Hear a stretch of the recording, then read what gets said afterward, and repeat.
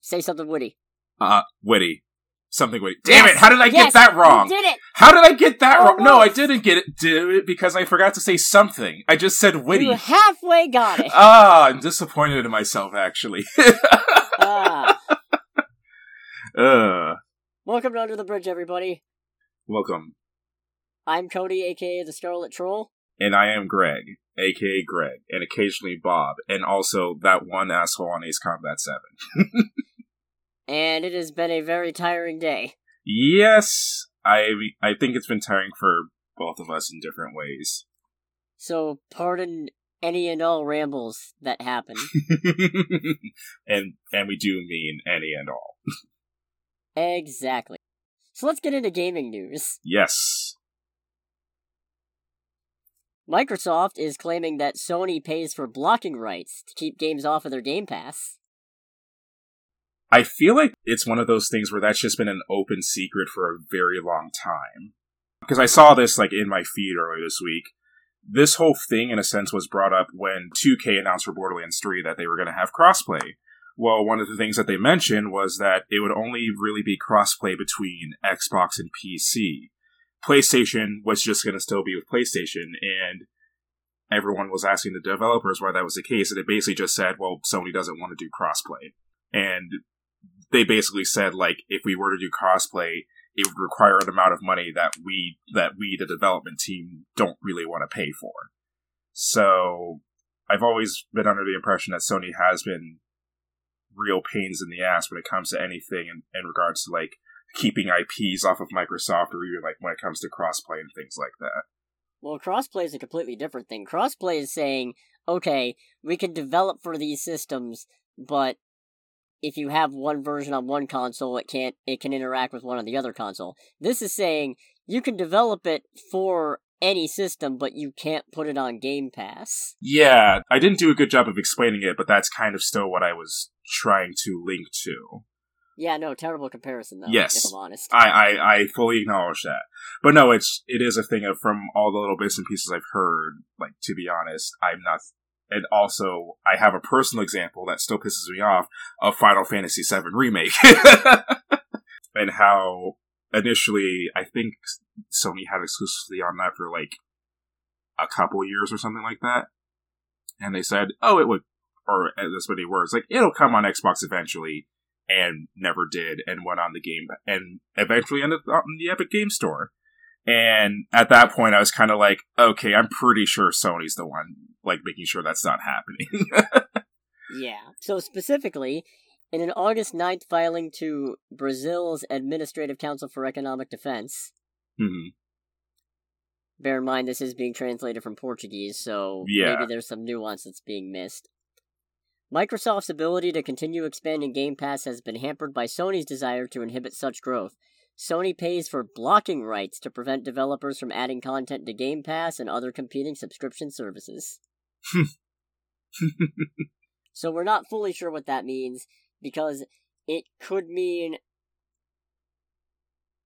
exclusivity rights, or it could mean a clause that says, nope, no publishing this stuff on other people's subscription services. It kind of sounds like the latter. It sounds like Sony's literally giving these companies money to not allow their games on anyone else's system. And it's so nutty because it sounds like it's not allowed on the system. It's not allowed on a subscription service. Yeah, on Game Pass in particular, which I kind of get that in a sense. I don't agree with it at all. I think it's stupid, but I wouldn't be surprised if part of the thinking with that is they want to make sure they have something to promote their version of Game Pass. Cries in Google Stadia. Yes. God, this sounds like the 2009 Formula One season all over again. My goodness. Long story short on that, Ferrari paid one of their drivers from the previous year $90 million, I think it was, not to race. They literally paid him money to not compete in Formula One the following year. That sounds like it should be illegal? Yeah, probably, but it went through. I don't know all the nuances of it because I wasn't really paying attention to the sport at that time. But this is what that reminds me of. Where Sony paying these companies, game studios and whatnot. We're going to give you a shit ton of money so that you don't put your product on Game Pass. Maybe it's a thing. Yeah. So it's kind of that thing in the sense. It's just, it's shitty for the consumer more than anything else. Because it's like, okay, so you're denying me access to games that I would pay money for what reason exactly? Because for me, this doesn't make me want to go with Sony anymore. If anything, it makes me like them less. Yeah, it certainly isn't encouraging me to get a PlayStation Plus. Yeah. Or at least keep the one that I already have. Yeah. It's one of those things where I'm not surprised by the news, but it's also a thing of, okay, so where exactly are you guys' priorities? But on the flip side, they're probably gearing up for the whole Xbox has Activision and Bethesda now, and even if it hasn't gone there yet, you know where that's eventually going. What's fucked up about that is that I can't help but think, like with Activision, the big thing from the Activision deal, amongst many other things, is Call of Duty. That's at least the one that's been talked about the most since the whole news broke out.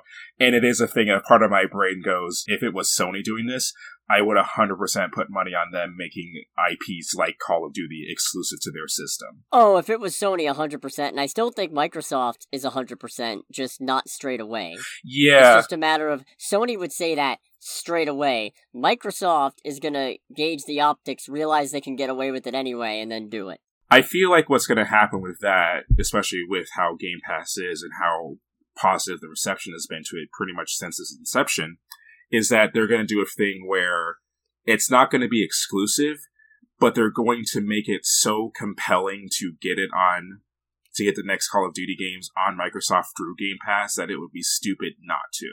Sounds about right. I could see them doing that. I have a feeling that they'll probably go more that route. Yeah. Anyways, we'll probably get more on this as it develops. Oh, yes. In the meantime, Sega has no plans to delay Sonic Frontiers from releasing in 2022. How much of 2022 is left again? 3.5 months. And correct me if I'm wrong, this game still does not have an established release date, right? Not an official date. It's just holiday 2022. Oh, sweet Jesus. Yeah.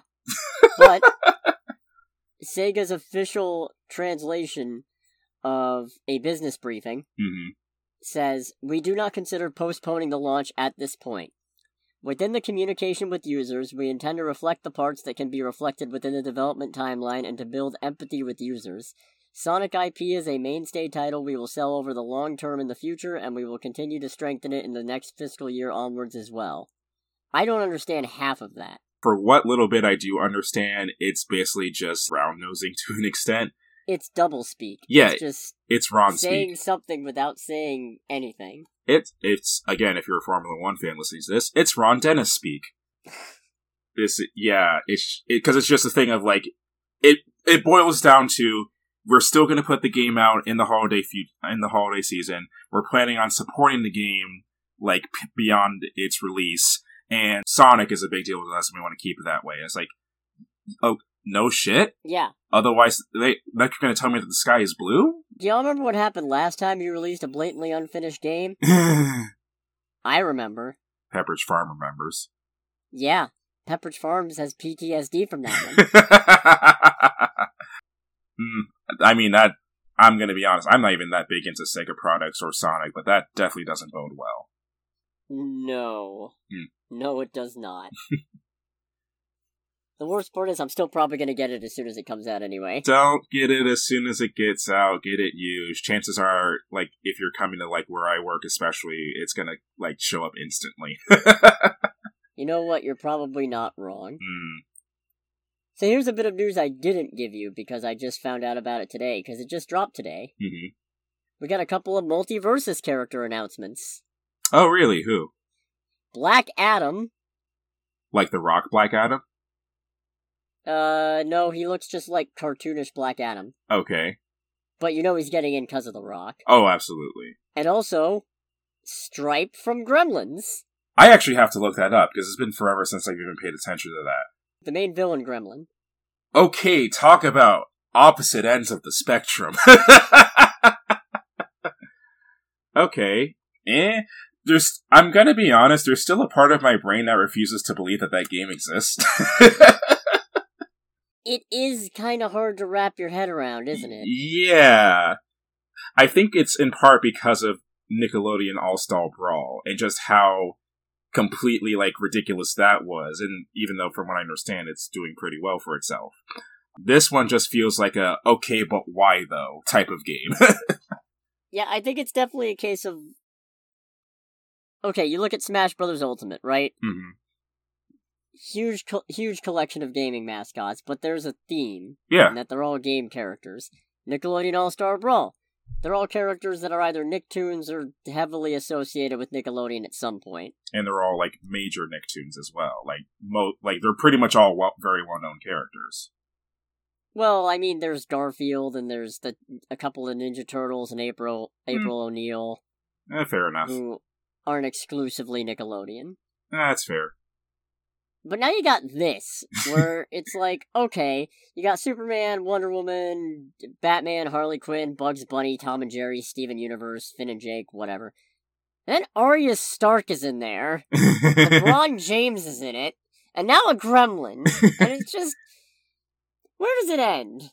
Yeah, I don't know. This is very much a game that I genuinely do not know how to make heads and tails of, in terms of what they're trying to do. Well, I mean, I can kind of see what they're trying to do, but beyond trying to make money, what they're trying to do and what the overall appeal is, because those are still the parts that I struggle with.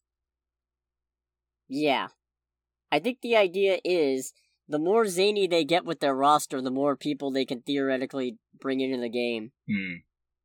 Into playing it, I mean. I was to say, my brain instantly went to, okay, so next character announcement is going to be Carrot Top. Has he done anything for Warner Brothers? I don't think so. I don't know if Carrot Top even does anything. You know what would be really funny? Mm-hmm. We get not Ben Affleck's Batman, but we get Ben Affleck. I could see them doing that. But it's specifically based on the sad Affleck meme.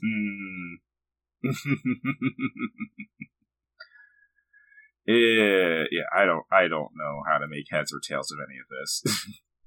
Yeah. So I'm gonna move in something that bridges the gap between video games and movies. Something that came up last week, and I did not find in time to cover it last week, but here it is now. Live-action Pac-Man movie. How does that even work? How is that supposed to work? Don't know. Is this going to be another thing of inserting CGI characters into real-world things? It's I know I've made the joke on previous episodes, but okay, we're fully back in 2005, and it's all the bad parts of 2005. So, as terms of these kind of movies, if they do decide to go that route, how? Why? What would the story be? No clue. We don't know anything about it, except it's happening, it's coming from Bandai Namco Entertainment, and Wayfarer Studios. Okay. And it's based on an original idea from Chuck Williams of Lightbeam Entertainment. Okay, I get I have nothing to work with here. Right? I mean, absolutely nothing. I mean, I have seen a couple of the things that Bandai Namco has done as far as media things. I don't know if it's one of those things where the team belongs to them or they put their logo on it, but I've seen a couple of the anime that are under their umbrella and bits and pieces of other anime-ish products. But this is... I don't know. I have nothing for this, in all honesty, other than why. Well, apparently, it looks like your CGI character in Another World thing might not be too far off. Because if I'm reading this right, it looks like Chuck Williams was a producer on Sonic the Hedgehog. Someone give me a phone, because I just called it. You did. You did do that. And I want to make clear, I'm not trying to throw every movie that does that under the bus. The most recent Sonic movies are very much examples of that. Yeah, no, they're good movies. It's just a case of, oh, this trend is back. Yeah. Oh boy. And it's of all trends to come back from the mid-2000s, it's this one. And it's just, they're don't call it a comeback. I've been here for years. I don't know. Granted, we have only gotten an announcement. There's nothing to work up with, but just on that, I do have a hard time seeing the movie being worthwhile. Imagine if somehow, and I don't know how you would do this, Mm-hmm. but imagine if they make the live-action Pac-Man design as horrific as Sonic's original design. That would be funny. I don't know how you do it, beyond giving him teeth.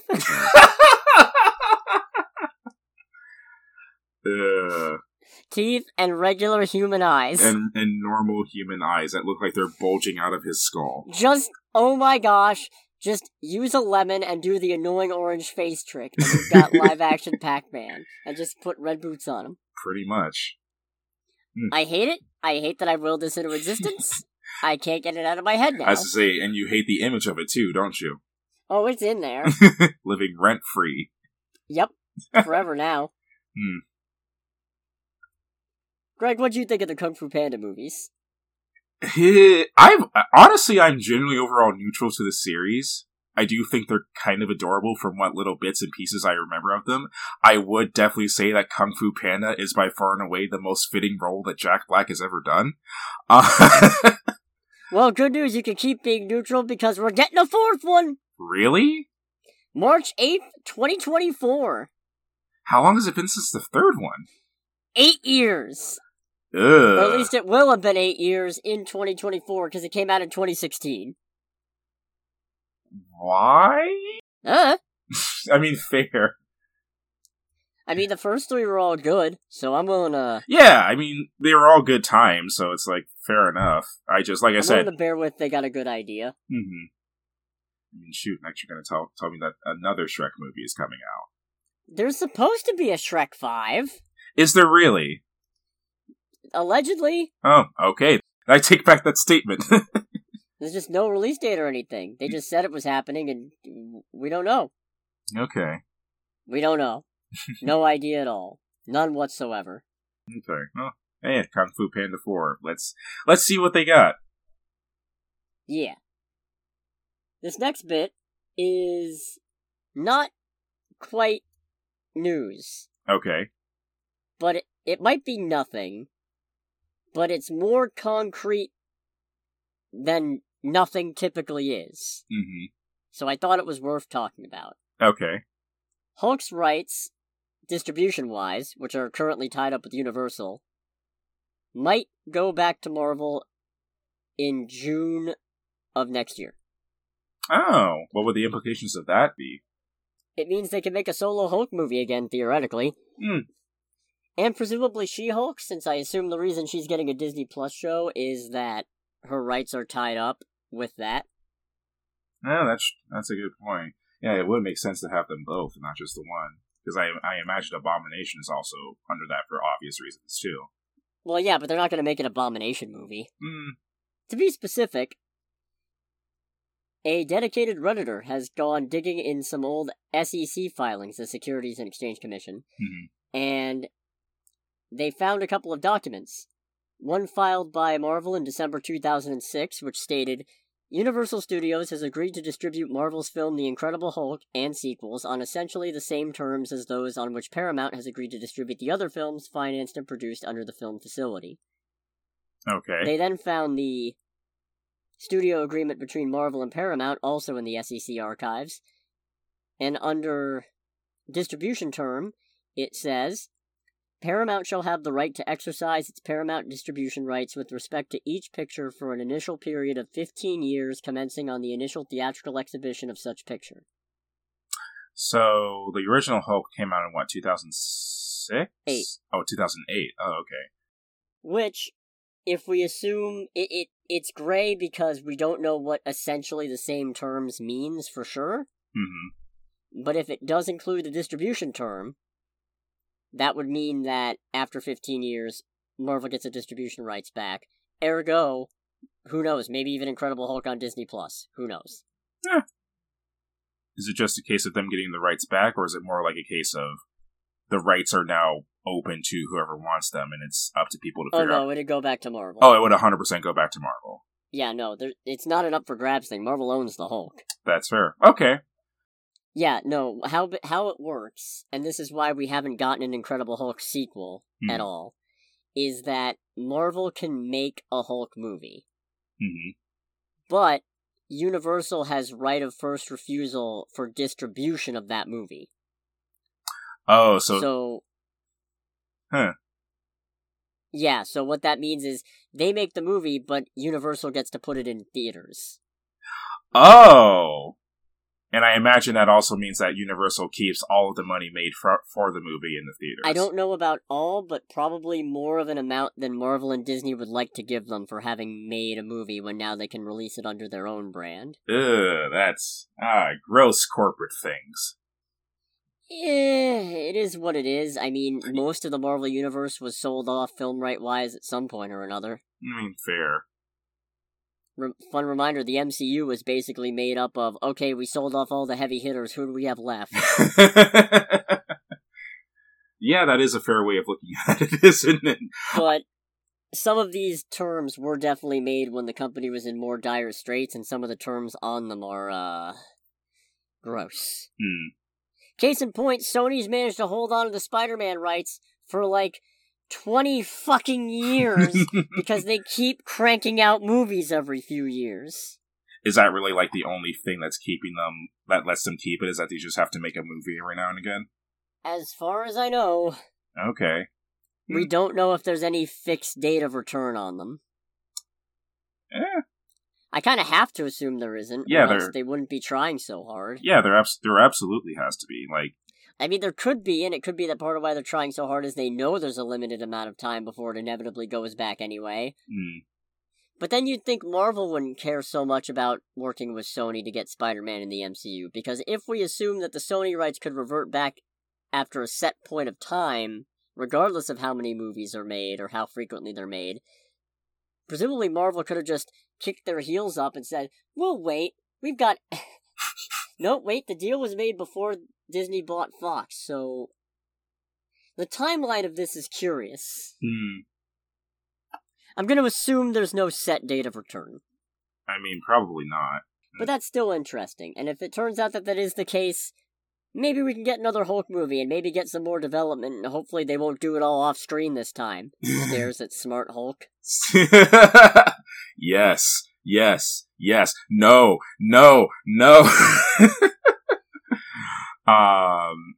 Time travel!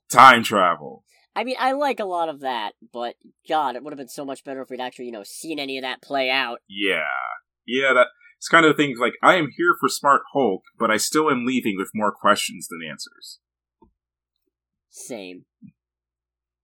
And now, a bunch of tangentially related Warner Brothers stuff. Okay, let's go. Let's start with the thing that's the least Warner Brothers. Which is that Nexstar, the largest television station owner in the United States, is purchasing a 75% stake in the CW, giving them majority control. How is it always seems to be this thing that these huge companies that have major influence are always companies that I have never heard of in my entire life? I don't know, because I hadn't heard of them either. Yeah. So I had to look it up. But yeah, they're buying 75%. Paramount and Warner Brothers Discovery will each retain a 12.5% stake in it. Okay, so what does that mean for the CW exactly? Most likely that means Warner Brothers is not going to be greenlighting a lot more DC shows on it. Which probably makes the CEO of Warner Brothers very happy right now. Most likely. He's an idiot. A little bit.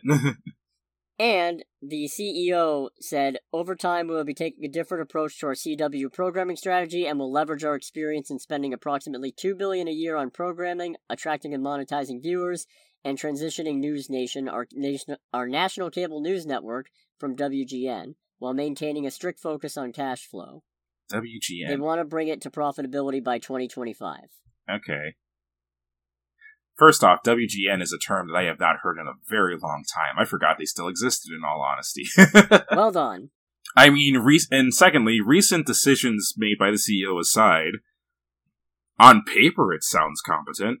Yeah. I guess it just, much like with the DC stuff happening now, what matters most is going to be how does it play out? Because it's one of those things where I can't even make that's a bold strategy cotton joke, because honestly, it does kind of make sense. It doesn't sound all that bold. It just kind of sounds like a fairly solid idea. Yeah, and it's a thing of like, okay, we are now trying to change how we spend our money so we don't waste as much money, which, yeah, that makes total sense. It's just, it is a bit hard to have overall faith in whatever gets brought up because of recent happenings with DC. Yeah. So, but... I mean, of course, this is a completely different company anyway, so... Yeah, that's true. That's fair. Time will tell, ultimately, on that. Hopefully it ends up being something worthwhile, because, nothing bad with good content, or with hopefully good content, if that's what comes out of it. Yeah, we'll see. Hey, you know what? If this kills Gotham Knights, more power to it. I don't know what happens after that. Understandable. I say, knowing full well that I'm probably going to care later down the line, but right now that's all I can think about. Right. You like The Wizard of Oz?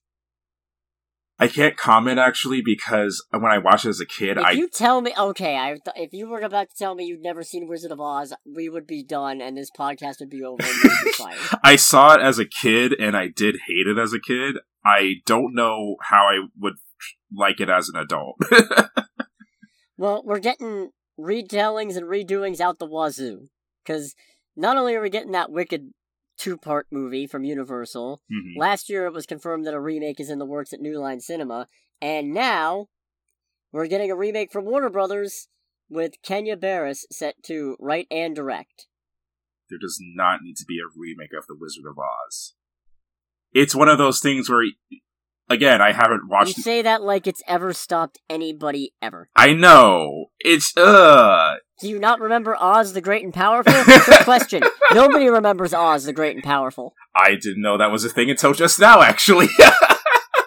Wow. It was the one where I think Mila Kunis was the Wicked Witch of the West. Oh. Okay. I think. Was it? I know Mila Kunis was in it. Mm-hmm. And it was Sam Raimi directed, too. Oh, okay. Oh, no. Wait. Yes. Yes, she was the Wicked Witch of the West. And Rachel Weisz was the Wicked Witch of the East. I say that in just the thing of kind of I think this is a central theme of what's been talked about before. It's like, who is this for, exactly? It's one thing when it comes to things like, using as an example, some of the remakes of older Disney movies that have been coming out lately. Because... No, that's not one thing.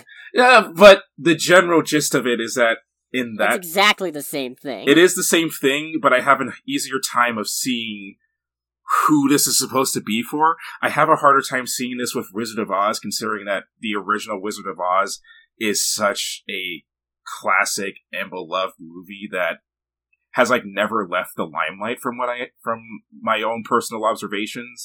Well, okay, riddle me this then. 1, photorealistic CGI Lion King. Who the fuck is that for?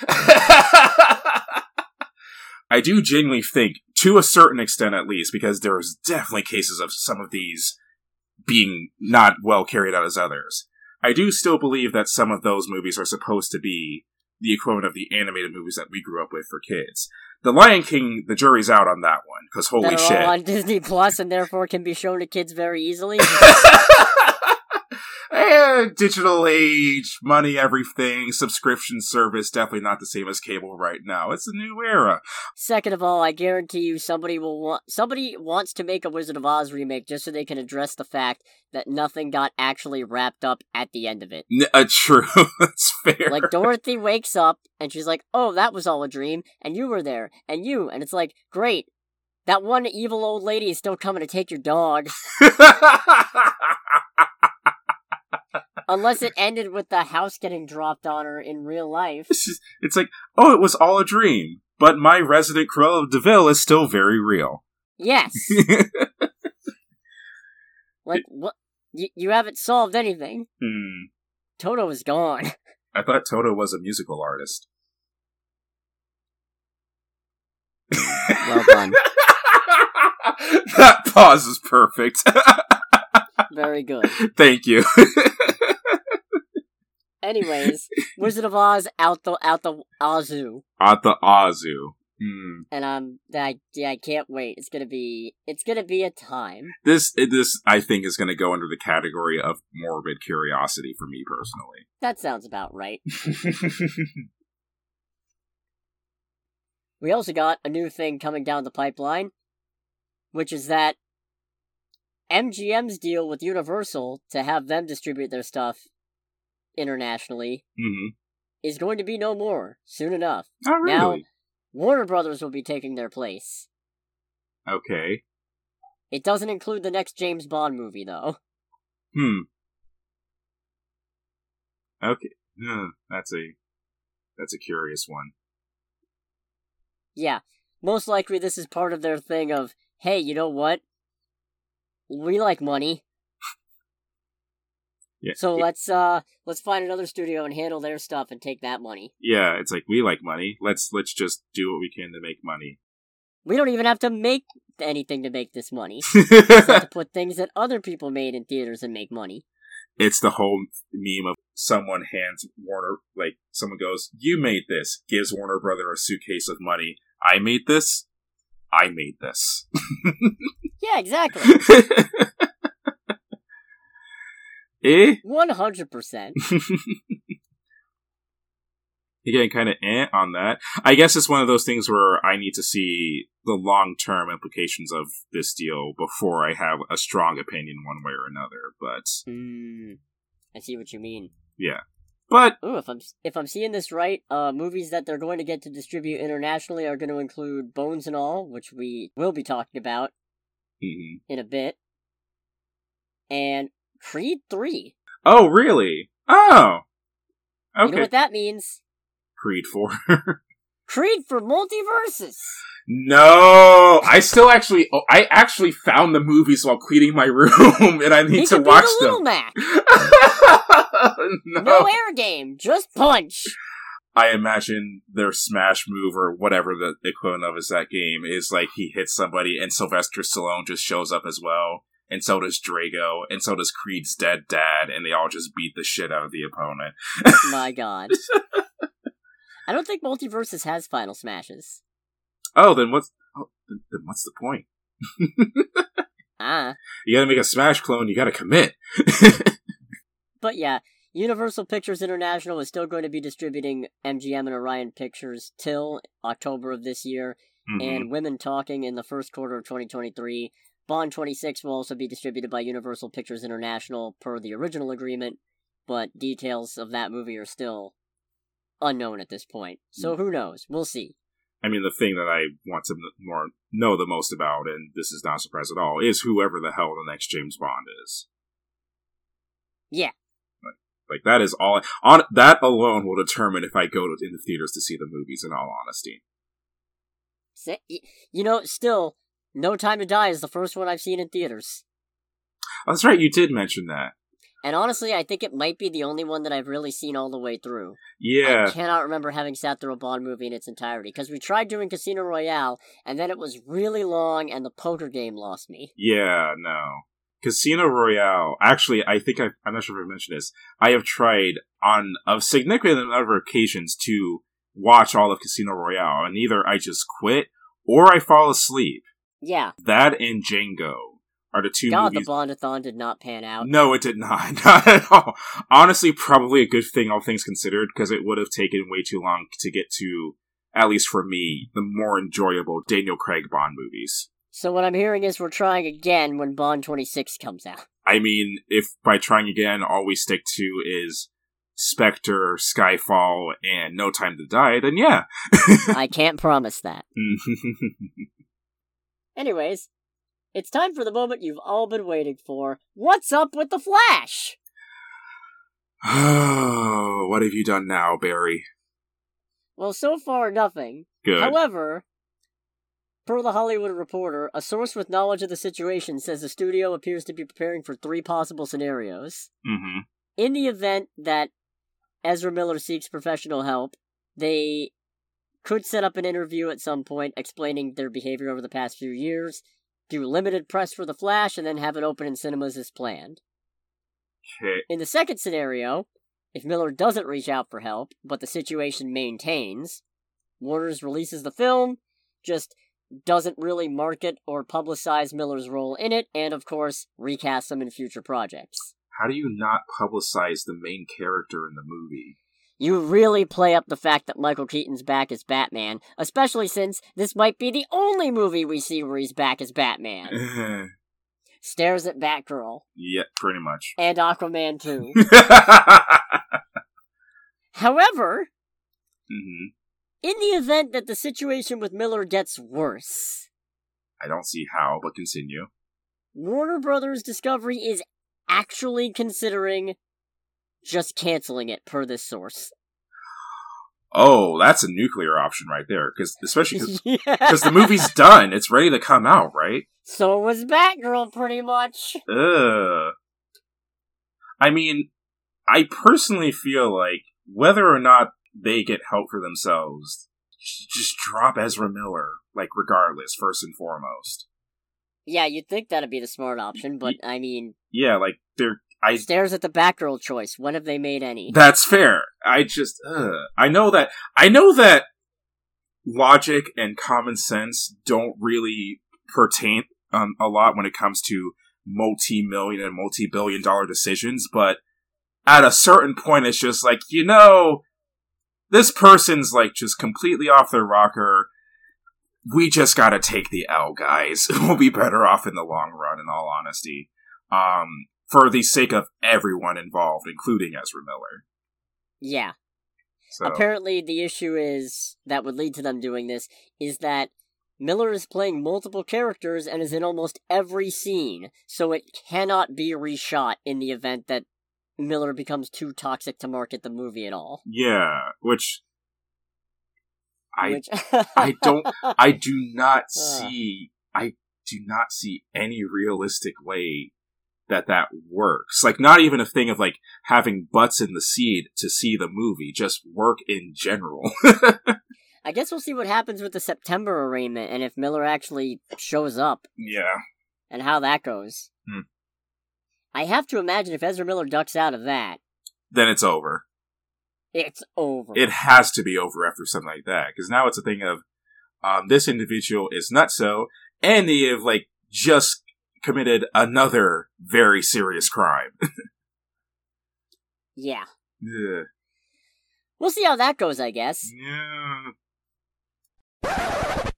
Hey everyone, it's Editing Cody. Wouldn't you know, almost as soon as we get done recording, it turns out Ezra Miller has issued an apology. We'll have more to say on that next week. Just want to let you know, we have seen it. We are aware of it. Just really bad timing. Anyways, carry on. Thank you. Trailer time? Trailer time. Woo! What do you want to start with? Ouija Shark 2. Ouija Shark 2? Ouija Shark. I didn't even know there was a Ouija Shark 1 until I saw that there was a trailer for this. Neither did I, and I saw the trailer for this, I was like, I don't need to see either of these movies. So what I'm hearing is, the fact that I've discovered that Ouija Shark 1 is streaming free on several channels on Roku is not going to encourage you to see this with me. It's hard to judge a movie based on just a 90-second trailer, especially for the sequel that hasn't come out yet. But I do get, hopefully not as bad. I can't help but get Birdemic vibes from this movie. Oh, no, 100%. And that's the big part of why I don't want to see it. Birdemic is one of the few movies that has genuinely made me angry because of how bad it is. Right up there with Jack Frost. Antifreeze.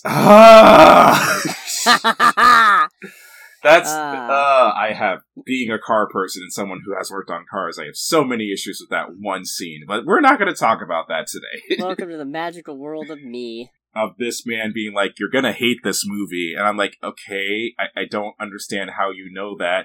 Antifreeze scene happens, it's like, what the fuck? And it's just, that gets me just because of how insanely specific that is. But I think the best part of this is just, you gotta give it up to the obviously toy shark with a Star Wars Jedi ghost filter over it. Yeah, it's a thing of like, this shark is a ghost, but it eats people. What the hell? And it's obviously a toy. And it's very much a toy. Like, I would expect at some point, if we do watch it, to see, like, the forward bit of, like, some intern's hand, like, holding the shark and just, like, moving it around. Did you see the bit where it was clearly two people in costumes just slapping at each other? Honestly, there was so much malarkey in that trailer that I don't know if that part even registered in my brain. That's fair. It did hurt my eyes right at the start, and my brain. Oh yeah. No, I was trying to follow what was going on, and I quickly realized that was an exercise in futility. Yeah, and it is kind of a thing as well. I was like, what's that figure? It's like, why is Satan holding, like, the, like a cardboard sign like you see on the side of the road? And then it was like, oh, that's the Ouija board. Yeah, that is the Ouija board that controls the shark, apparently. Yeah, and it's like, that's not how Ouija boards work, I think. Well, apparently this one is. Yeah. I'm looking forward to that. I don't know if I'll ever watch it, but I am looking forward to its existence.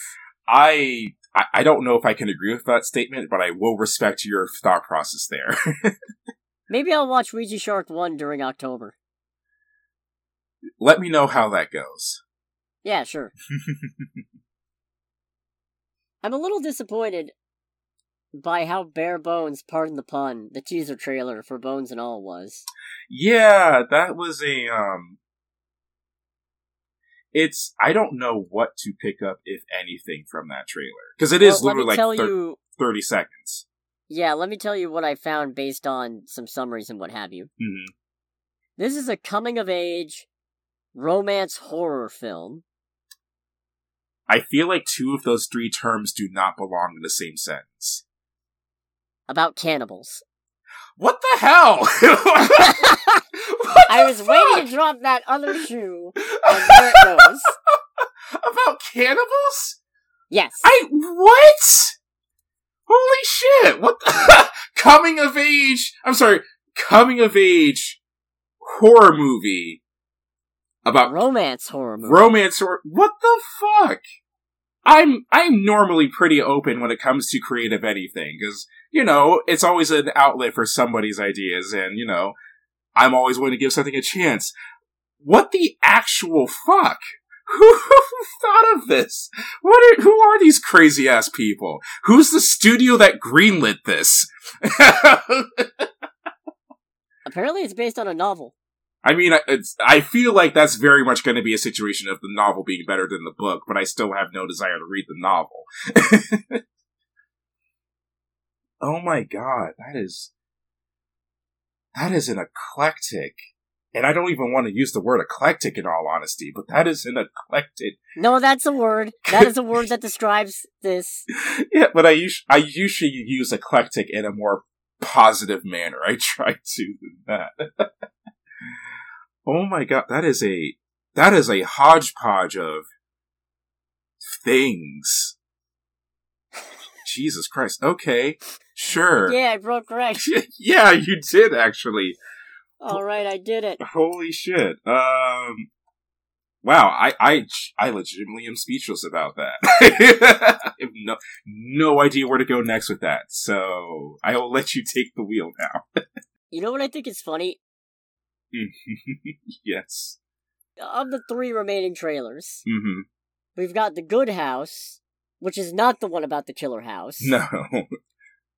And then we've got The Menu, where the main character's name is apparently Margot, that has nothing to do with the movie Margot. Yeah, that tripped me up real bad, because I watched the Margot trailer, and then I watched the Menu trailer, like, directly after it. I was like... I also had that exact reaction. Yeah, and I'm like, what? Wait, no, what? What the fuck?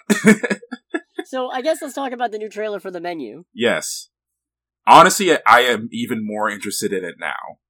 I am marking myself, as our friend would say, unsafe. Oh, extremely. I am unsafe for The Menu. Yeah, but I do... as you know, I don't really do horror flicks, but the second trailer definitely made me a lot more interested in the movie than the first trailer. Especially seeing, like, a bit more exposition from all the characters and kind of the underlying things of just the whole thing of printing people's, like, personal information on pancakes. Yeah, that is... This man some sort of vigilante killer or something? That is a level of, like, talented serial killer, like, pettiness in a sense that, minus the serial killer part, I somewhat aspire to. Like, well, I mean, he is Voldemort / Lego Alfred. That is true. I could totally see myself being the person to, like, have custom pancakes with messages on them for the people that I dislike. I wish I had that kind of creative pettiness. I really do. Yeah, same, honestly. And I try not even to indulge in pettiness to begin with, but I would so love that superpower. You know something I like about this? Mm-hmm.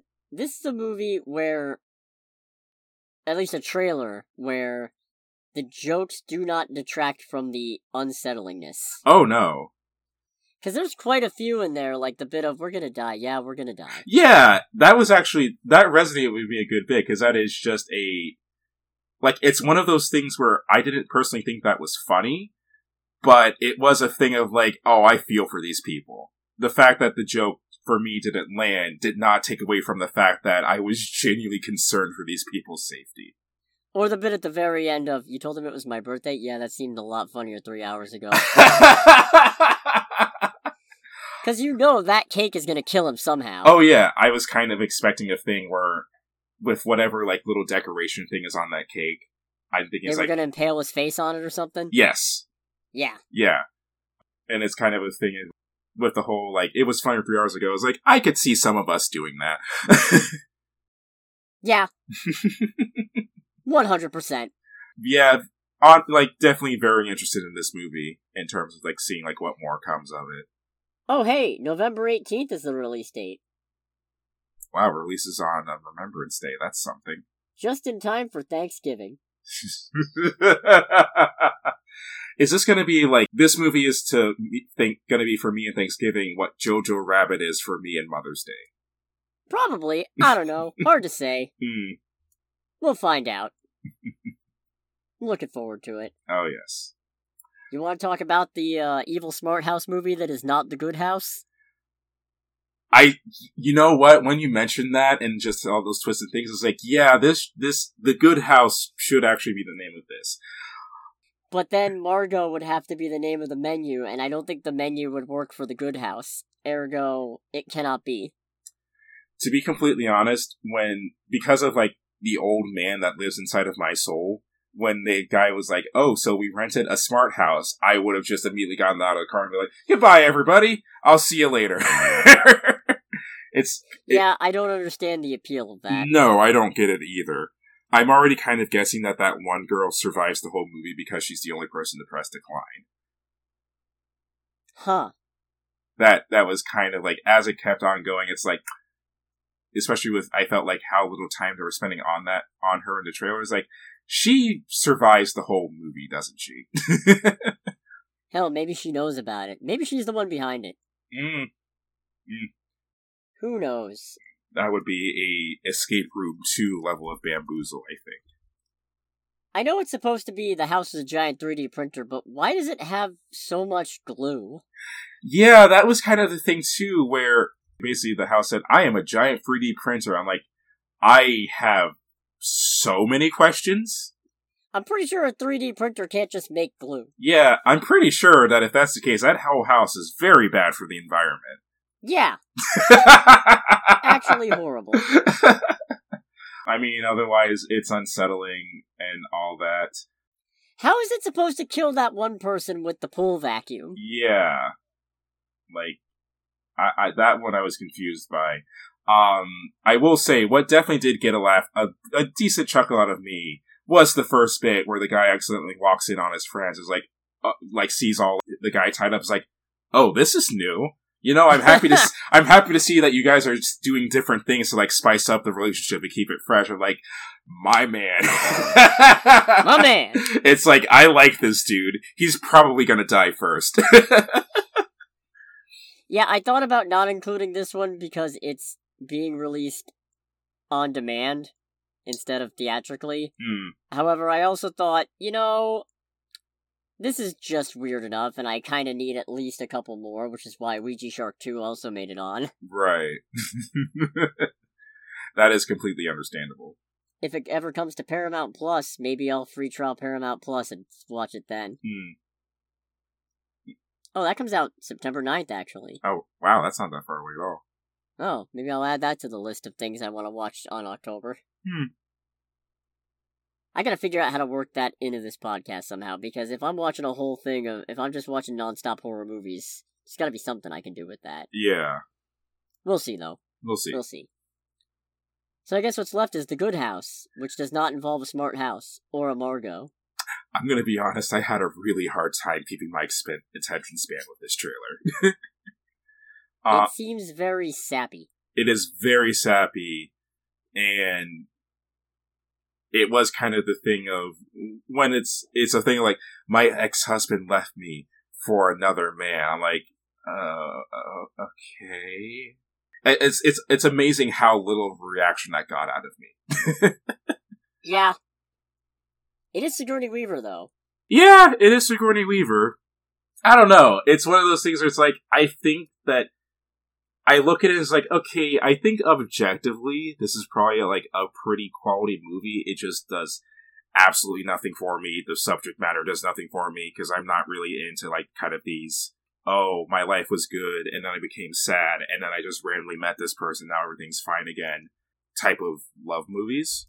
Yeah. Yeah, that, it just honestly doesn't do anything for me. Honestly, I would be much more interested in like the daughters or her children, just like their conversations as this mom is just doing this stuff that they have constantly given her shit for. Like, from what I've gathered, the daughters like give her shit about how much alcohol she drinks, and I'm like, yes, keep doing that. Legit. I'll agree, though. It doesn't look bad, just 100% not my speed. Yeah, pretty much the same thing here. I will probably only watch it if there's nothing else coming out at that same time, and or if the only other thing coming out at that time is something that makes me want to blow my brains out. If this is a thing where it is the only thing, and it's not being reviewed very well, I do think, even though the chances of this happening are extremely unlikely, we should probably go for like a day and time where chances are high that we would have the movie theater to ourselves. So I have easier said than done, but you're not wrong. Yeah, because I have a feeling that the two of us just like shitting on the movie loudly, or the three of us, we can get like Nick in on it too, just loudly shitting on the movie, or anybody, with no consequences, is probably the only way I could even tolerate this film. You're not wrong. So I guess we're good to move on to this weekend's box office. Oh boy. It was a slow weekend. I am not surprised to hear that. Number one was Bullet Train again, at $13.4 million for the weekend, for a $54.4 million domestic total. And a worldwide total of $114.4 million. Okay. Next we got League of Super Pets with a $7.17 million weekend. For a $58.3 million domestic total, and $109.4 million worldwide.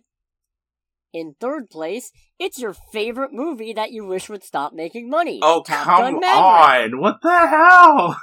I mean, I know it's a slow weekend, but shit!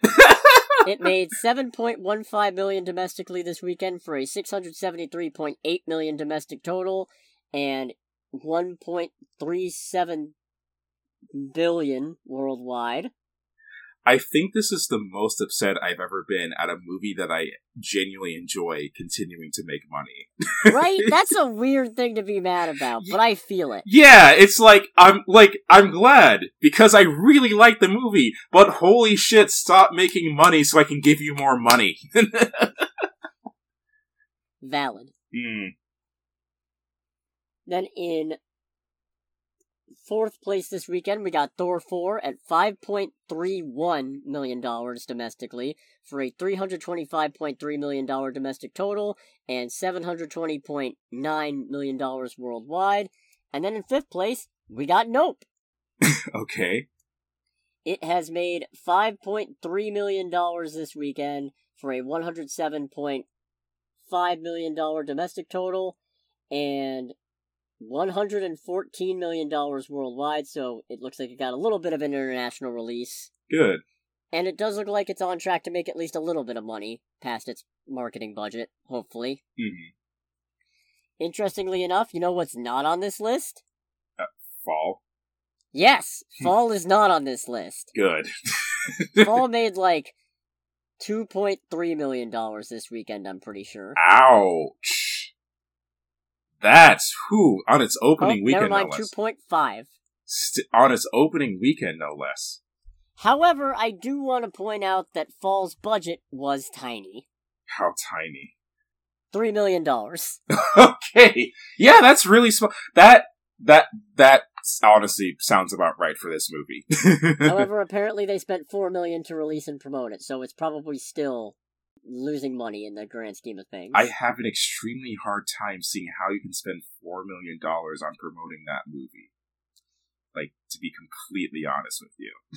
Well, apparently, originally they weren't going to release it theatrically. Oh. But once it did well in test screenings, they decided to release it in theaters. And part of that was ordering the crew to change or remove over 30 uses of the word fuck so it could get a PG-13 rating. What? No, I don't know. It's one of those things where, as someone who enjoys this colorful language, it's kind of a deal of like, that's dumb, just keep it there. But I also have a feeling that if that's the case, considering what the final product was, might have been a thing where they were like, okay, this movie is actually truly insufferable if we keep all these F-bombs, so we might as well just go. I don't know, because it's funny, there's at least one point when they use the word freaking, and I'm just like, just say fuck! Yeah. Honestly, I didn't catch that. I don't think You're on a 2,000-foot tower and potentially about to die. You could say the word fuck. Yeah. Nobody will judge you. Yeah, you can use a sailor's mouth as your one of your last spoken words. I don't think anyone can give you shit for it. Yeah, apparently they decided to use a company to deepfake the actors' faces and artificially redub all the fucks. What? Yeah. Okay, now that's just making more work for yourself. I'm sorry. Right? That's just inefficient. That's like a Dodge Ram of movie making. I was going somewhere with that, and now it's completely gone. So I guess now we're going to just launch into our discussion of this movie. Yes. With non-spoiler stuff. Mm-hmm. I'm sorry if you were curious how many uses of the word fuck they got. The answer is not enough. Oh, yes. So, I think we talked about it before. I will say, this movie was definitely not as bad as I thought it was going to be, but it's still pretty awful. I somehow had a better and a worse time than I was expecting. Yeah, pretty much. It's kind of a thing of, in the first 30, 40 minutes or so, it's like, okay, there's just too much cringe going on. Everything about this is a stupid setup, and you deserve everything that's coming to you, basically. Yeah, and it's kind of, and especially for me, it's a thing of just almost everyone was just in some way, shape, or form significantly unlikable. I didn't really care for anyone, although I did very much empathize with the main character, Becky. Yeah, in just her brain constantly going, no, this is a bad idea. It's like, yes, you should listen to that. You should take its advice. Like, her several times I was like, girl, please don't do it. You know what? I'll give this movie credit. I remember the main characters' names. Yeah, I remember the main characters' names as well. Becky, Hunter, and Becky's dad. Yeah. Whatever Becky's dad's name is. Yeah. He doesn't count as a major character. No, he doesn't. I don't know. I don't have anything really to say about the movie without going into spoiler territory. I do, which is that, for the most part, it was very predictable. Mm-hmm.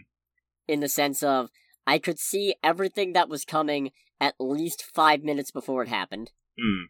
Except for one thing. And that one thing makes me wonder if everything else being obvious as freak. Oh my god, that took me a second, I'm sorry. Yeah, thank you. I'm proud of it. I wonder if that was just a smokescreen to set up the big twist.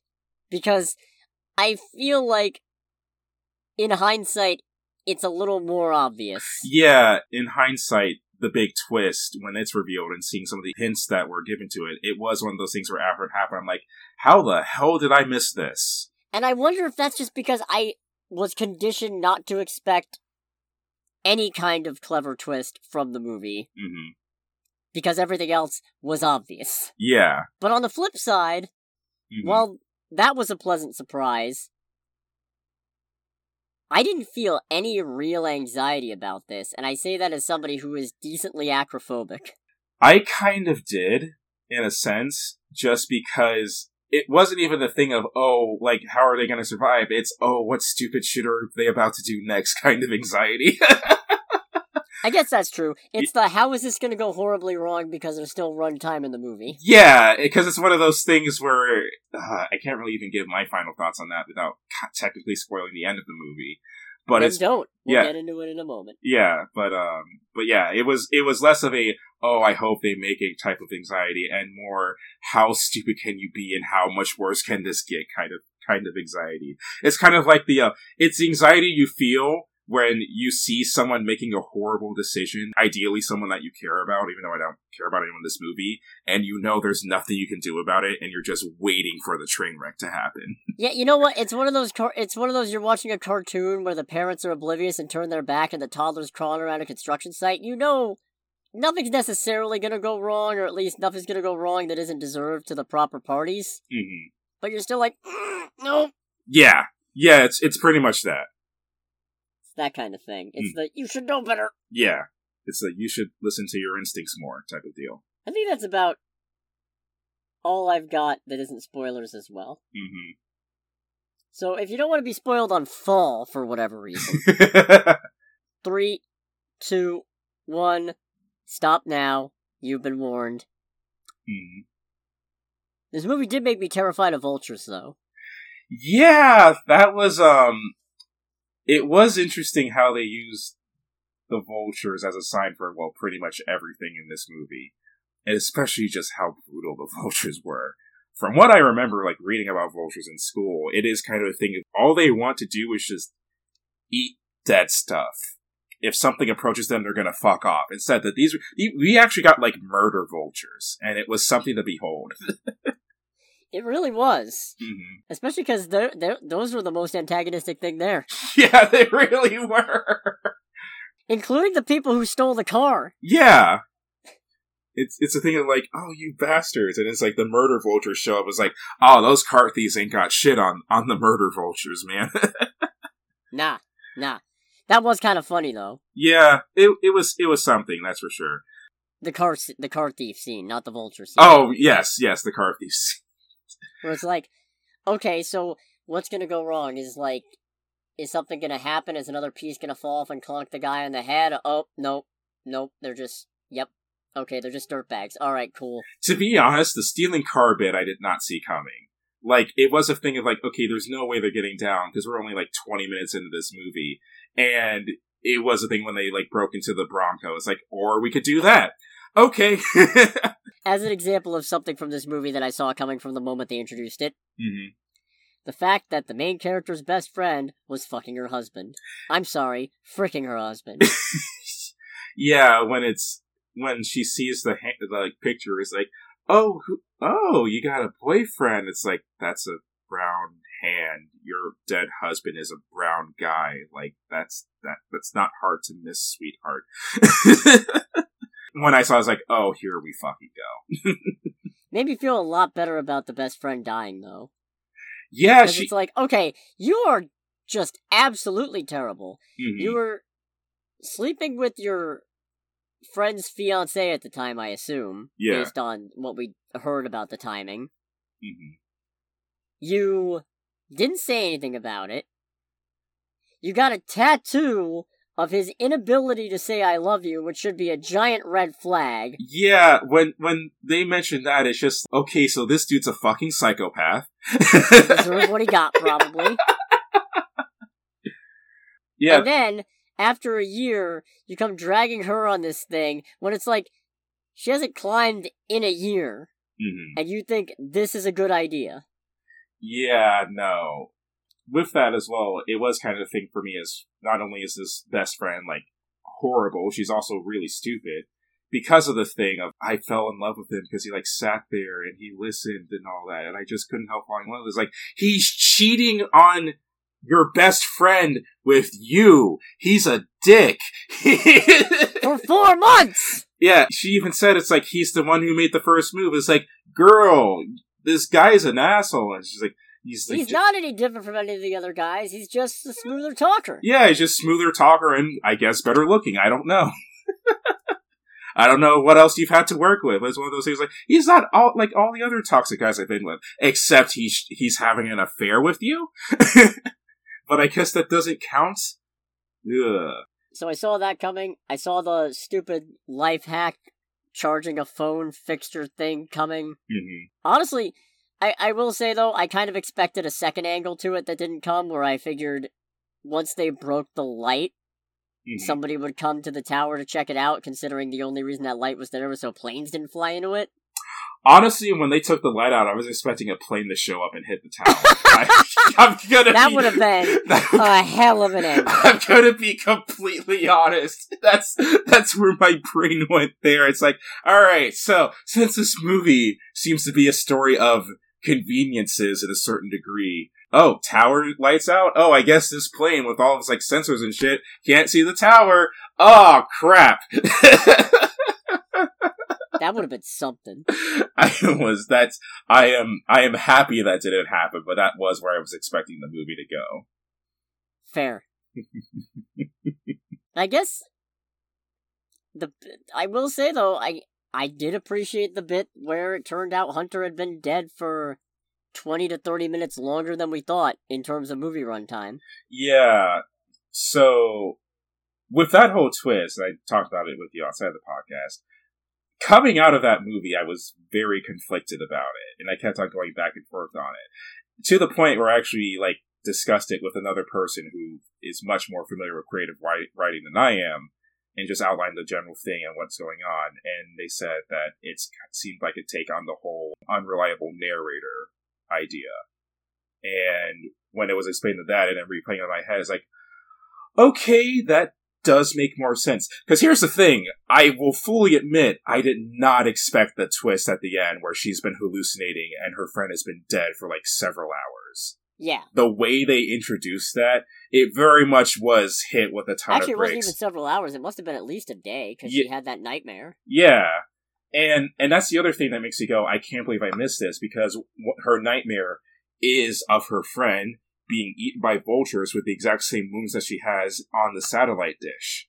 And it's like, that was in particular the thing that I thought of, and I'm like, how the hell did I miss this? I fully admit not being generally the most observant person when it comes to like things in movies and small details in movies, but I was disappointed I missed that somehow. Yeah, no, they had enough of a setup with her injuring her hands when she got pulled back up that explained why she wasn't being more proactive and stuff, that I just didn't think about it. Yeah. The only part that kind of like really that broke my suspension of disbelief, which the movie acknowledged, was her being able to pull up her best friend.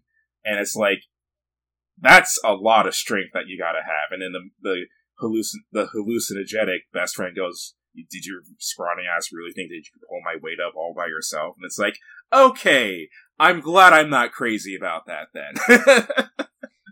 Honestly, I will say, when they did the reveal, I just kind of leaned forward in my seat with my hands folded in front of my face, just like, go on. Yeah. I was just like, you have been predictable as fuck this entire time, and you have the gall to throw a twist at me now that I didn't see coming. It's Escape Room 2 all over again. Except this twist was much better. It was a better twist, but it's still a how dare you. Yeah, no, that's completely fair. That is a completely fair assessment of that.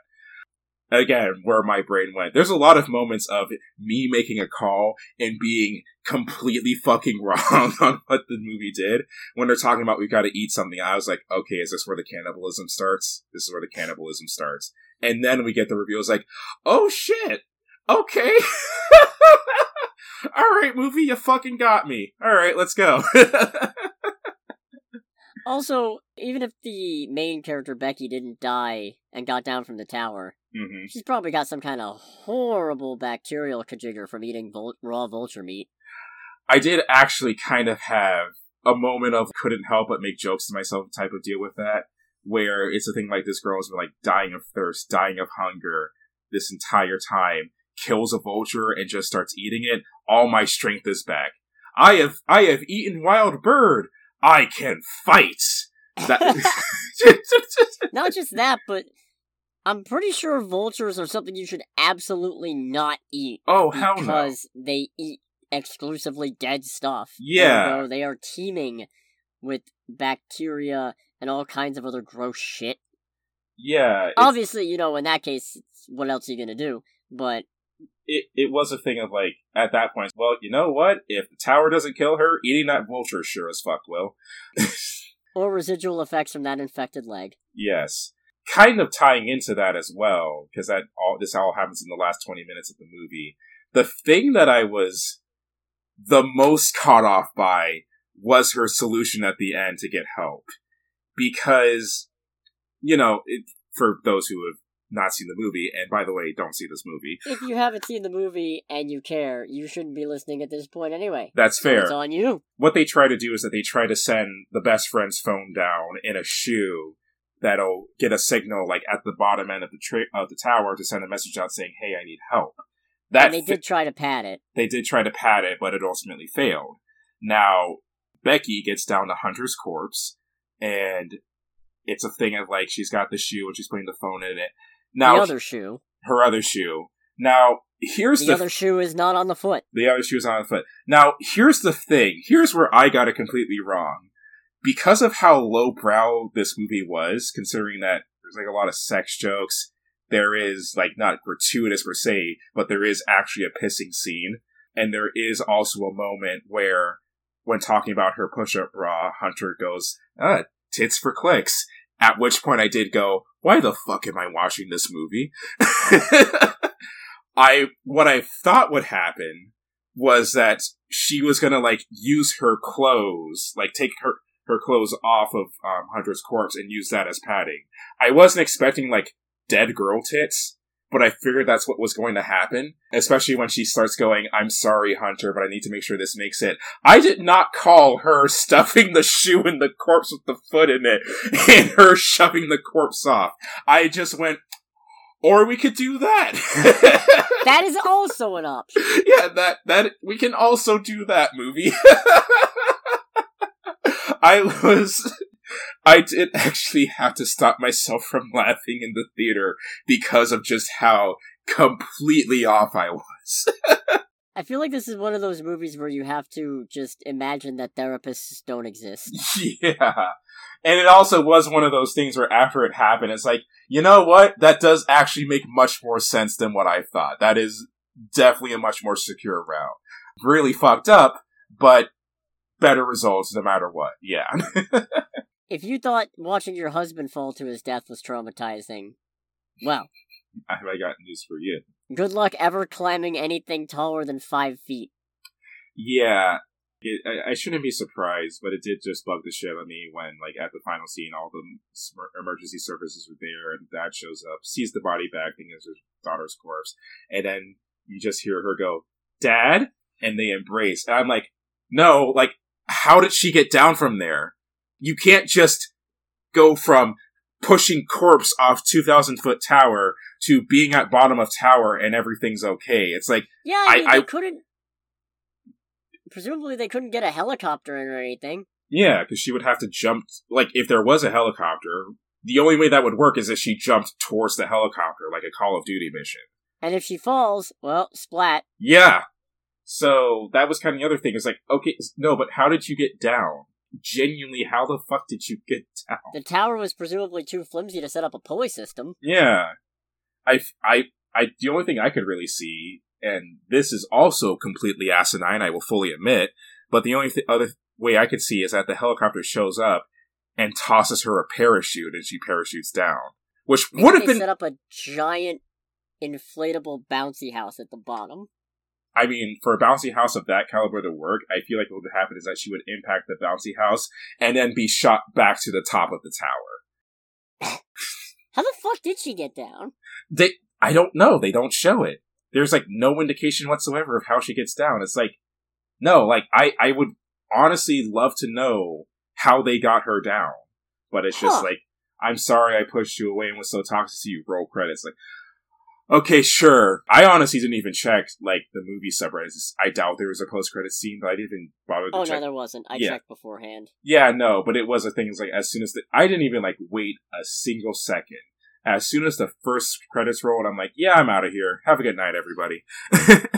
I had a really... I was proud of it.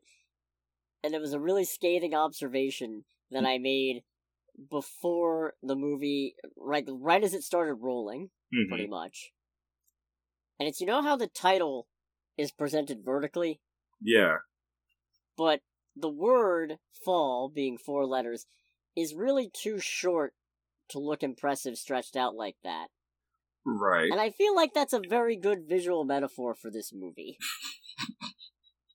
What you're saying is that it's trying to present itself as something impressive, but ultimately falls short, one might say. Are you proud of yourself? I am, actually. Yeah, I still stand by my initial statement of referring to this movie as Darwinism the movie. Oh yeah, 100%. Yeah. It was dumb. It was dumb. Whole thing could have been avoided if everybody wasn't a giant fucking idiot. I do not understand. I mean, okay, actually, you know what? We'll talk about this after the podcast, because I think this would just go on into absolute nothingness. But, yeah, have no desire to see this movie again. I could go the rest of my life without ever seeing this movie again. Yeah. And it's interesting because I walked away from it, like, not even having no real emotion towards it at the very end, other than I need to get the hell out of this theater. I didn't hate it. I obviously didn't love it, but I wasn't angry at it. I didn't hate it. I was just kind of like, alright, that was it. That was the movie. I'm not, like, dissatisfied, but I'm definitely not satisfied either. It's like, alright, you know, I have spent $12, $13 on many worse things, so, hey, what can you do? This was, in fact, a movie. Oh, yes. This is the most deserving moniker of a movie. This is a summer movie, ladies and gentlemen. Of all the movies I've ever seen, this is one of them. Indeed. So next week, it's slim pickings. I'll be perfectly honest. It's either Beast, where Idris Elba punches a lion, and the movie, I feel like, is kind of implicitly condoning big game hunting. Mm-hmm. Or the Dragon Ball Super superhero movie. I mean, I don't want to see either of those, but I'd probably see Beast before Dragon Ball, because I know I don't care for Dragon Ball. And the funny thing is, I would rather see superhero than Beast. So, I guess we'll cross that bridge when we come to it. Might be fun if we just see 2 separate movies and then just describe it to the other. Yeah, pretty much. That would be an interesting, different take on things. We'll figure it out. Depends how the schedule shakes out. Mm-hmm. In any case, thank you so much for listening, everybody, and for bearing with some of these mad rambles. Make sure to like, comment, subscribe, hit the bell, follow on Spotify or RSS or however you want to do it. Whichever one is fine. And if you have any feedback, please give it. Yeah, feel free. I'm desperate for input. Yes. Anyways, thanks again for listening to Under the Bridge. I'm the Scarlet Troll, aka Cody. And I am Greg, aka Greg. Yeah. Yeah. And have a good night.